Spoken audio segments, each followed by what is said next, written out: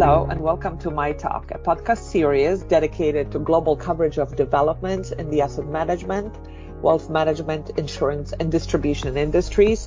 This is brought to you by ISS Market Intelligence, and in each episode, we will examine topical issues, explore latest trends, developments that are shaping the market intelligence landscape, specifically global financial services industry at large as well. Those of you who know ISS Market Intelligence know that we are passionate students of the business, and anything that we see always generates a lot of quite vibrant discussion here. So we thought that we would just share some of those thoughts with you. My name is Goshka Folda, and I'll be your host for this podcast. I'm President and CEO of Investor Economics, which is a unit of ISS Market Intelligence. And today I am very pleased to be joined by my colleague, Christopher Davis, who is head of U.S. Fund Research at ISS Market Intelligence. We're surprisingly both located in Toronto, Ontario. So this is where we're coming to you from. And just an update on the weather today. It is quite warm. I do not know what it is in Fahrenheit, but in Celsius it's almost 20 degrees, which is pretty much unheard of for Toronto in April. Today, we are going to leverage the findings and discuss the report for which Christopher served as the lead author, which is a recently released ISS Market Intelligence State of the ESG Fund Market. The report specifically looks at the U.S. Market for ESG funds. There's some very interesting conclusions about ESG investing and the inroads that it is making in the retail world of fund management. So without further ado, welcome, Christopher.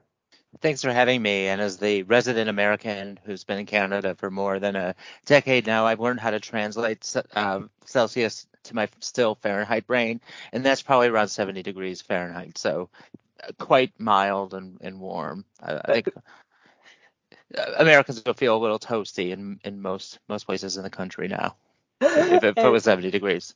Thank you. Thank you very much, Christopher. You see, I need a researcher to help me translate the temperatures, which remain a bit of a mystery for me. But it's kind of funny, Christopher, you and I are always hopping on and off calls and running well beyond the allotted times to debate any number of topics about the asset management business. I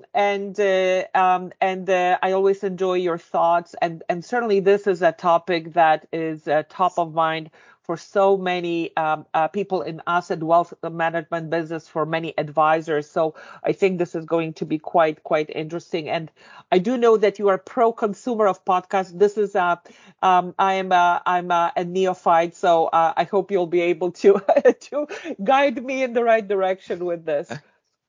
So let's get to the topic at hand, ESG investing. Wherever I look around the business or wherever I go and present to different audiences, this is a topic that comes up almost at every single presentation. So can you tell us a little bit where we are at with respect to the ESG penetration in the U.S. Investment fund market, and what are some of the recent trends that you have observed and described in your report?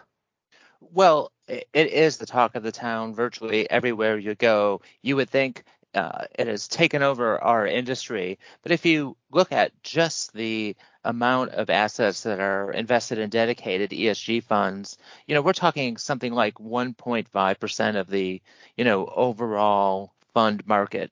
So, most of the fund market obviously isn't impacted directly by ESG. Now we're seeing greater penetration beyond just ESG funds. Managers are incorporating ESG factors into their overall investment approach. So, the influence is a little broader than the narrow, 400 billion or so that are in ESG funds. But it's the footprint is smaller than the amount of words that have been devoted to it in recent years.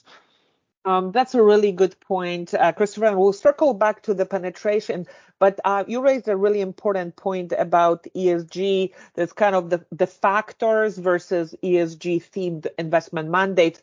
I guess in many ways, maybe we need to level set a little bit about what ESG investing is about. Do you want to talk a little bit about the nomenclature for those very few people listening to this who might not be aware exactly what we're talking about? Well, there's a lot of ways of framing it, but the way I like to describe it very simply is, aligning your investment discipline with environmental, social, and governance principles. So, this might mean in practice, a portfolio that favors or that invests in companies or invests in securities that promote lower carbon emissions, because carbon emissions is why we're facing the climate crisis. So that's one way to look at it. There are other ESG funds that have more social goals. They may be pursuing, say, women's equality, and so they're going to invest in companies that have women in leadership, that have corporate boards, that have representation in women. There are even ESG funds, of course, that are faith-based, that represent, one's religious faith and seeks to implement those values in the context of an overall investment approach. Uh, Lastly, I would say there's kind of a divide, though, between this belief that ESG investing is a way to align investing with your values versus this idea that ESG is a way to at least manage risk or even maximize returns. And the reason for that is just very simple example. Well, climate change poses a risk to the planet. For example, climate change is attributed to more violent storms, more frequent storms, and that causes financial damage. It is going to impact where people live. It should impact how we save and invest as well. And so it's not necessarily a kumbaya thing where investors sit around the table and dream of how they could make the world better. Yeah. It's a real investment approach that's based on managing risk. Yes, I think that's a really, really good point, because I think that if we were to be too dogmatic, and in many ways, I think the world of asset management, especially on the retail side, likes clear-cut definitions and asset classifications and categories that everybody can kind of clearly measure and think about. But in many ways, ESG is still in this kind of fluid phase where it's still in the eye of the beholder. I think, though you raise a really good point when it comes to risk management, I think it's a much clearer approach. And I think, right now, I wonder how even recent events, politically, clearly war in Ukraine, are affecting, perception of what ESG mandate or ESG factors should be calibrated, how they should be calibrated, and how they should be thought about. Yeah, I mean, just to take one quick step back to discuss this idea that ESG investing isn't very well defined. Well, that's true of any kind of nascent or new investment approach, and an argument I make in the report that this lack of definition, the kind of confusion surrounding what ESG means, the lack of standardized data, this is what we see in new types of investment approaches. And to me, that's an argument for we're in the very beginning of the ESG cycle. And, as we progress over the years to come, we'll have more standardization, better classification. People will understand what this means. And that, of course, will coincide with a larger and more mature ESG market.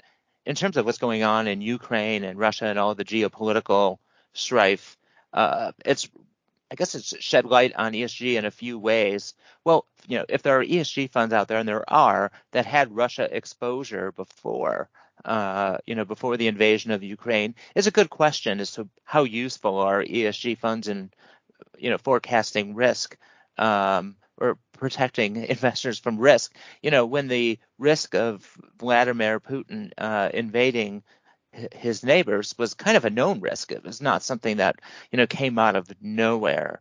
On the other hand, I think you've seen companies behaving in ways that ESG investors have been advocating for a long time. Companies on very moral grounds, have left the Russian market. In some cases, it really wasn't very costly for them to do so. It would be interesting if we had a similar situation where, say, Taiwan is invaded by China. Will American companies mount their moral high horse, and do the same kind of thing when it really costs them? Um, but if we want to believe that, companies should take in account the interests of all of their stakeholders and think about their broader impact on the world, I think overall the Ukraine-Russia situation is showing how companies can do it. It also can show how complicated it is to do it. And, the old-fashioned way of looking at corporate governance, corporations exist to just maximize wealth for shareholders, or to maximize the share price, especially in the short term. And that's an easier bogey for CEOs to be on the lookout for. However, living in this world is complicated. We all make very complicated moral decisions. We have to think about how to make trade-offs. Often things aren't cut and dried, black and white.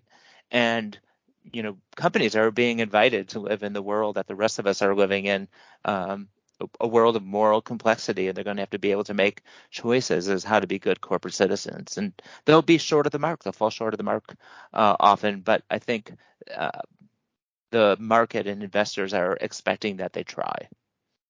Yes, I think that's a really good point. And I really like your point that, I like how you are able to kind of convince the skeptic in me anytime I see a new shiny ball in the asset management business. And for those of you who do not know me, I have been around for the 2 decades. I'm going to be gentle about my tenure, but the reality is that this is clearly, this idea of being kind of responsible about how one deploys their investments is not a new one. Certainly, back in the 90s, there was already something. You mentioned the religious themed investments, a very important a niche, but an important market segment. And clearly now it seems, Christopher, and I think from just judging from the volumes of the U.S. business that you explore in the report, it seems that these things are taking off. Can you comment about why you think that is now versus, what was not in place 25 years ago, if you will, what is in place now? And again, I think it was one of the factors is certainly these very, very dramatic both environmental and geopolitical risks, I think, are playing definitely to the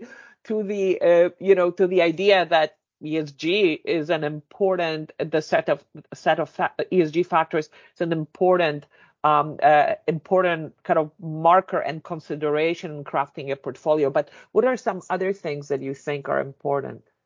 Yeah, I mean, ESG, at least in the retail context, really took off in 2020. There's a little acceleration in 2019, but 2020, it was just, ESG kind of met the moment. We had the pandemic, which demonstrated, vast inequalities in our society. The murder of George Floyd was another event. We had wildfires, floods. I mean, it was kind of a biblical year in terms of the scale of the events. So often that's kind of those events are attributed to raising awareness to ESG related issues. It's a little convenient when we've done surveys of financial advisors. Our market metrics unit surveys financial advisors on various topics throughout the year. And, we asked them last year, what kind of role did the pandemic play in you or your clients' adoption of ESG investments? And it was a very small contributor.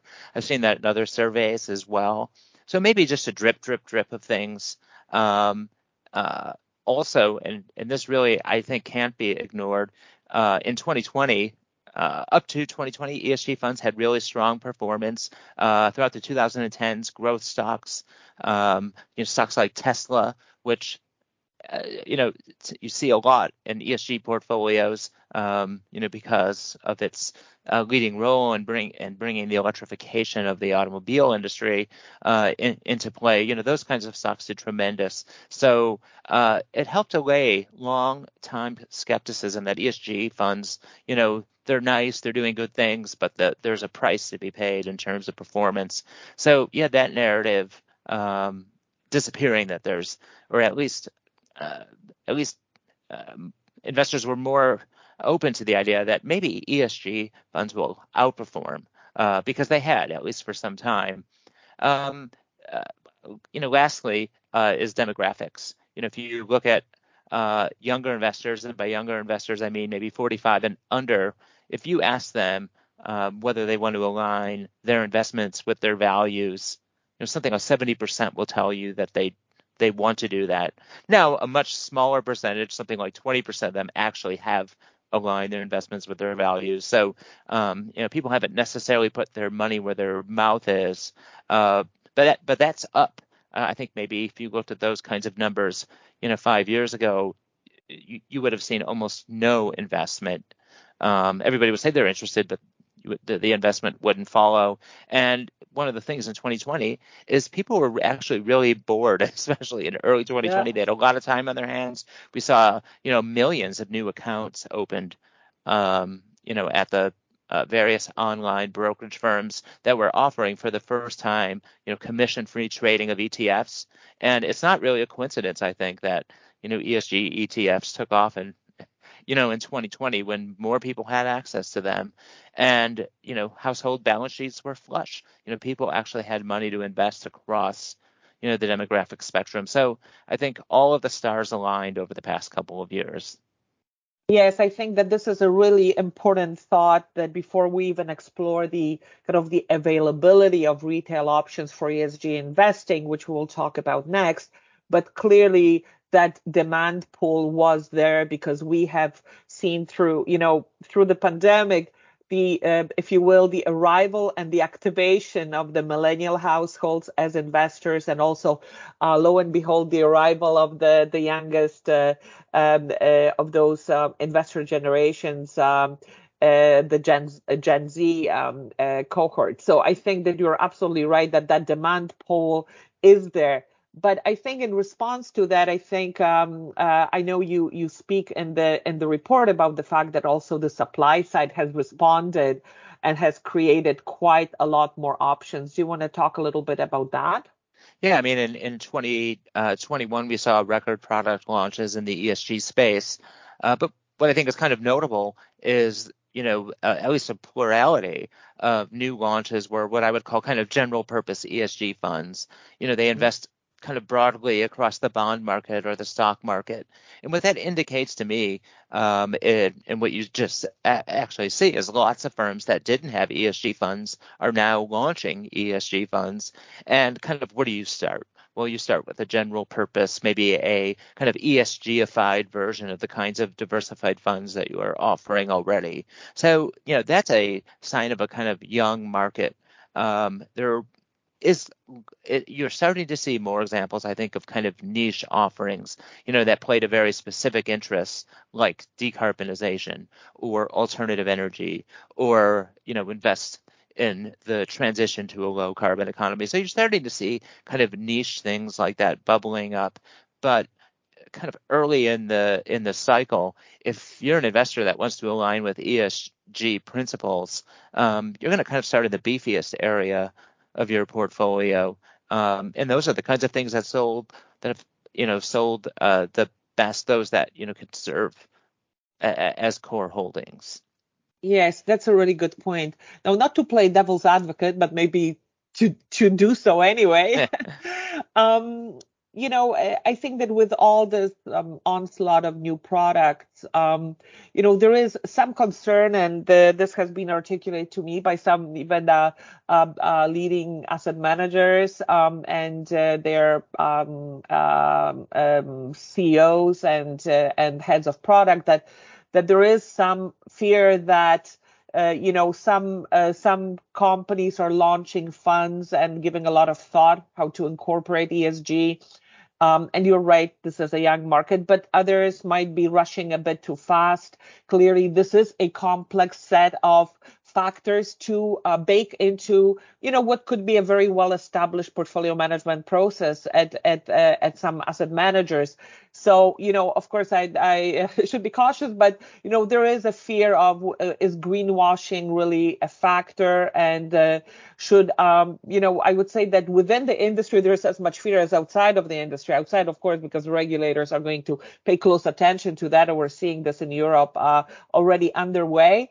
But of course, it's also something that concerns asset managers themselves, because if they're putting considerable amount of time and capital to build ESG functionality and to man it accordingly and to do it really, really well, they clearly don't want some kind of a spillover effect of somebody maybe not doing it as thoughtfully as needs to be done. What are your thoughts on is too much product being launched? Is it thoughtful enough? But I think that, ESG funds, require a certain level of trust from the buyer. Of course, any person that invests with the fund is entrusting their hard-earned money, and, that does require some level of trust. But you're also, in many instances, um, believing that this asset manager is going to invest your dollars alongside or in alignment, I should say, with your values. And so if it turns out, that the asset manager falls short of that, it could be viewed by the investor as a violation of trust. And as a asset manager, the most valuable asset you could have is trust. Once trust goes away, you can go out of business in a hurry. Just ask Lehman Brothers, just ask Bear Stearns.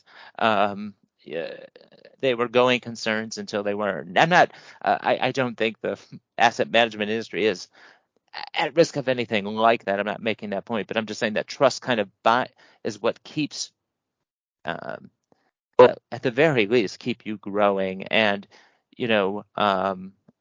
so I think sustainability really is about building trustful relationships. The CFA Institute talks about giving the industry a license to operate.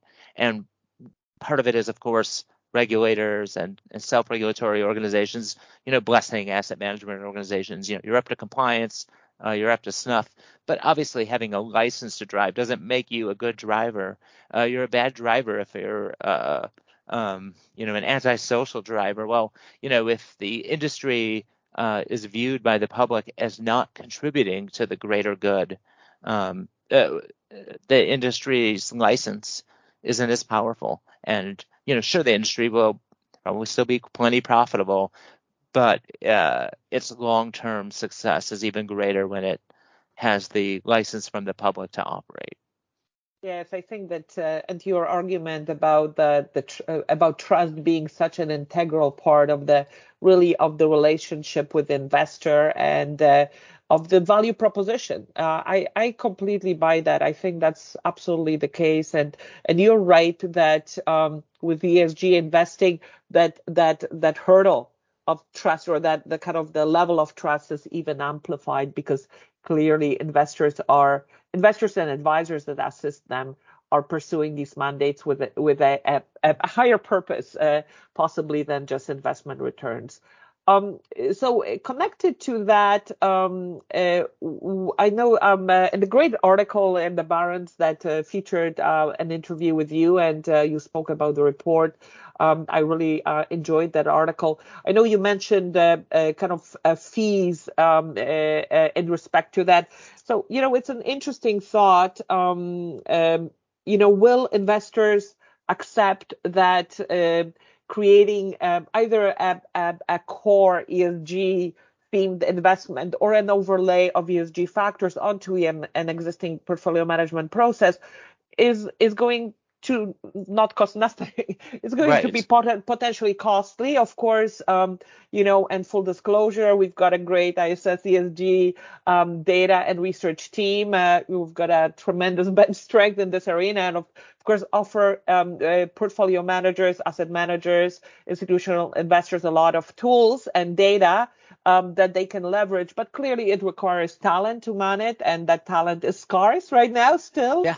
and it's expensive. So there would be, that component. I think that investors will have to accept that there might be some kind of fee premium that needs to accommodate these new expenditures. Yeah, I wrote about it in the report, and maybe it was a little bit different than what you might expect. In active management, there wasn't a very large fee premium for Mm. ESG funds. It was something like 10 basis points or something like that. Oh, More really? expensive to have an ESG fund, but the premium in U.S. equity for in indexing was something like three times. The plain vanilla market cap weighted portfolio. Uh-huh. Now, you're paying three times as much, but in absolute terms, you're still paying a lot less than you would for active management. I guess, odds are your portfolio will outperform the average active manager. But yeah, they're more expensive to operate, and ESG funds are also smaller, so you just have less economies of scale. What I read about in the report, though, is I think these premiums will diminish over time Hmm. as you know, the uh, number of options expand as And the scale, and right? scale. So I Yeah. think that those will put downward pressures on fees. Um, Being an ESG strategy will cease to be very special over time. As we see firms incorporating ESG factors into their investment approaches. Some of the largest managers have pledged or say they're doing so. In March, actually, American funds filed with the SEC to announce that they consider ESG factors now. So it's becoming so mainstream that over time it'll be hard to get a premium. But I think investors are willing to pay something of a premium. In the index space, they're paying fees that are very similar to what you might get in a smart beta fund. And so what that says to me is that investors associate ESG with perhaps outperformance, just like smart beta was supposed to be a solution that helps you outperform. And so, paying more makes sense. Or, it's worth paying up a little bit so that, investments you can have an investment aligned with your values.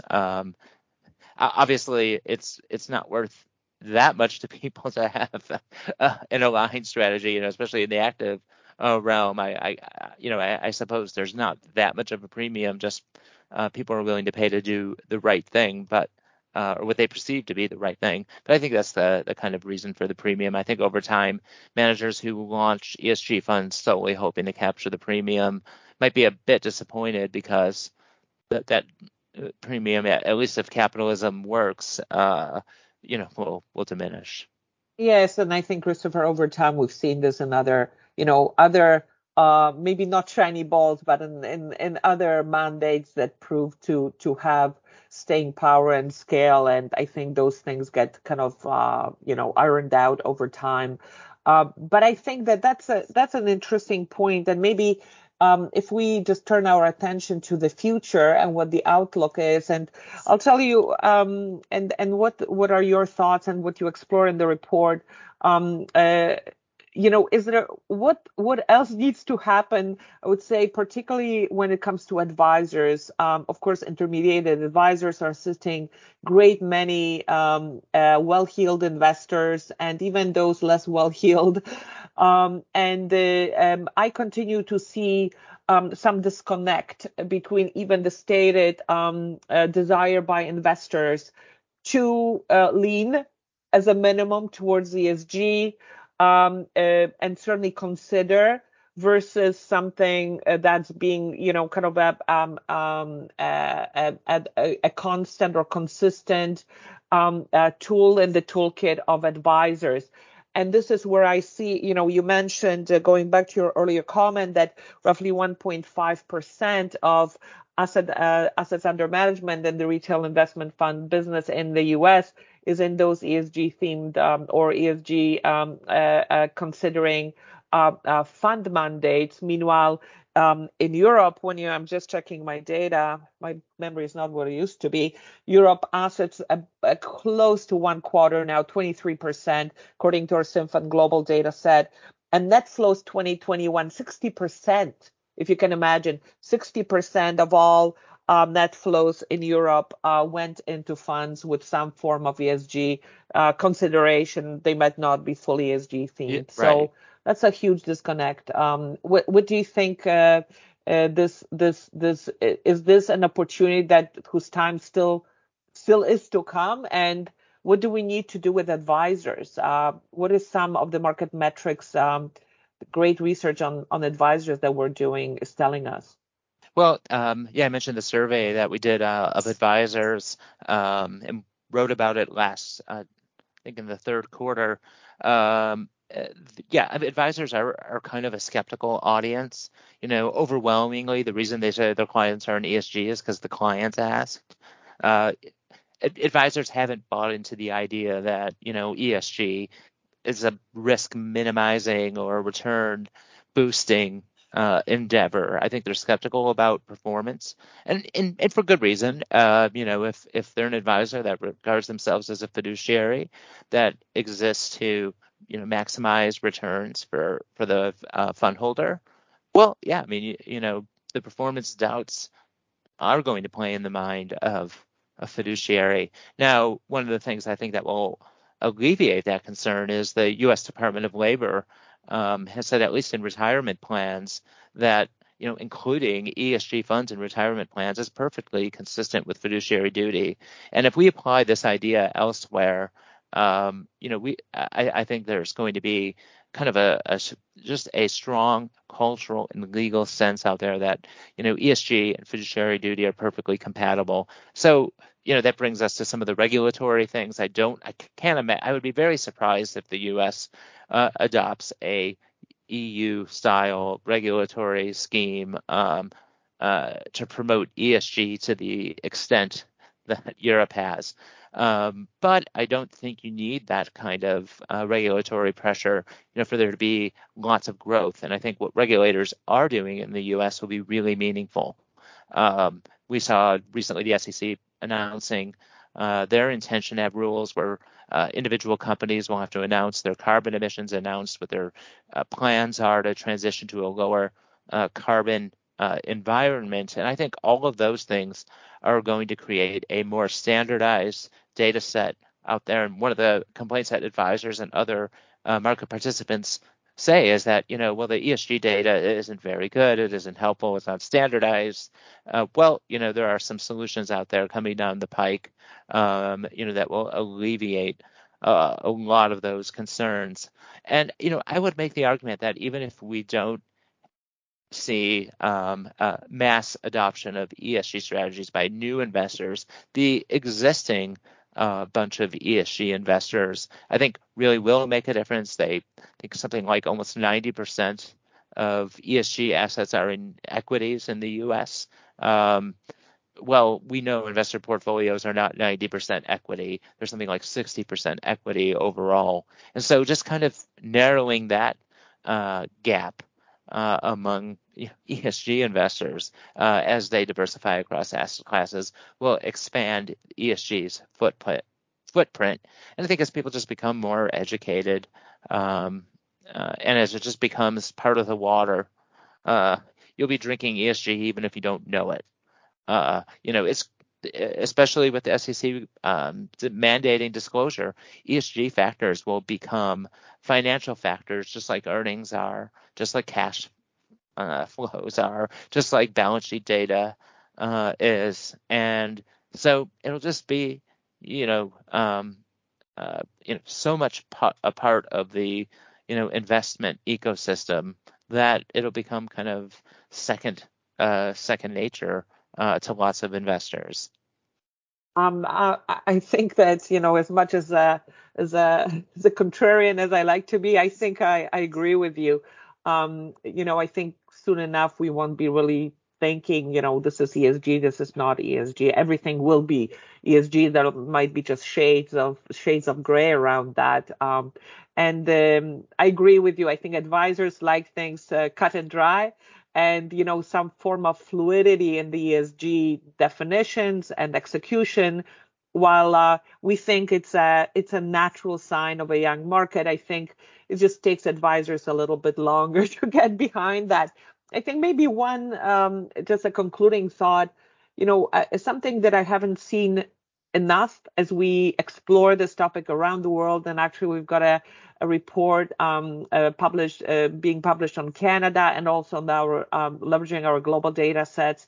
And we'll talk about that in an upcoming podcast. But I think that one of the things that I have not seen develop quite as much with ESG investing in the retail world is what I would say a truly alpha porting and ESG strategy. So a lot of it still is around the risk management aspects of incorporating ESG factors. But one would think, when you mentioned Tesla, would have been a classic example, of or certain technologies or ideas that are out there worth pursuing as an investment strategy, as a way to actually generate significant alpha and, and capture one of those unicorns before they become one. I think that's probably another promise of ESG. And for that, the runway seems to be we're very, very, in the first few inches of the runway. That's probably miles long. Yeah, I mean, if you look at what we need to accomplish as a planet in order to mitigate climate change, limit it to the 1.5 degrees Celsius rise by 2100. That is, kind of the North Star, globally. A lot of big changes need to happen. Right now, I think the S&P 500 is aligned with something like a 3.2 degree increase by 2100. And so that means that either we're really going to bake or, that the S&P 500 companies and all of the billions or trillions of dollars that are aligned with indexes like it are kind of on the wrong side of the, sustainability divide. They may be left holding the bag. If they end up overweight companies that emit lots of carbon and underweight, companies that don't emit a lot of carbon. So I think that is a kind of a systemic risk. And in many ways, maybe the battle or the dilemma whether to ESG or not ESG invest is also the probably the age-old battle between short-termism and long-termism, with ESG being the ultimate long-termism a style of investing, recognizing that certain things that are happening to our planet and to society at large just need to be reversed, controlled, or otherwise mitigated, lest we all end up in a very, very hot and steamy place, not just temperature-wise. Christopher, this was a lot of fun. Thank you very much. I encourage everyone to read the report. I think it's very, very interesting and very thoughtful. And I know, Christopher, you're working on another edition and more to come on this topic, correct? Oh, yeah. We have a report coming out. I mentioned kind of what sort of temperature alignment the S&P 500 is facing if you look to 2050, 2100. Well, I actually took a look at how funds overall are positioning themselves relative to this 1.5 degree target that we need to hit if we want to mitigate the worst impacts of climate change. And, the short answer is it's kind of a scary prospect when you look at the entire fund universe. But maybe I can come on here another time. I look forward to speaking with you again about that and all other kinds of things ESG. Thank you, Christopher. I knew this was going to be a lot of fun, and indeed it was for me. I hope it was for everyone listening in. Thank you for listening to the inaugural podcast in the My Talk edition, and we look forward to your comments, ideas, and thoughts about future topics. So we as I said, at Market Intelligence are huge fans of the asset wealth management, life insurance, distribution businesses. We love to talk about them. So give us your ideas for topics, and we'll be sure to present something on that. We never lack for ideas or opinions on just about any topic in the industry. With that, I sign off.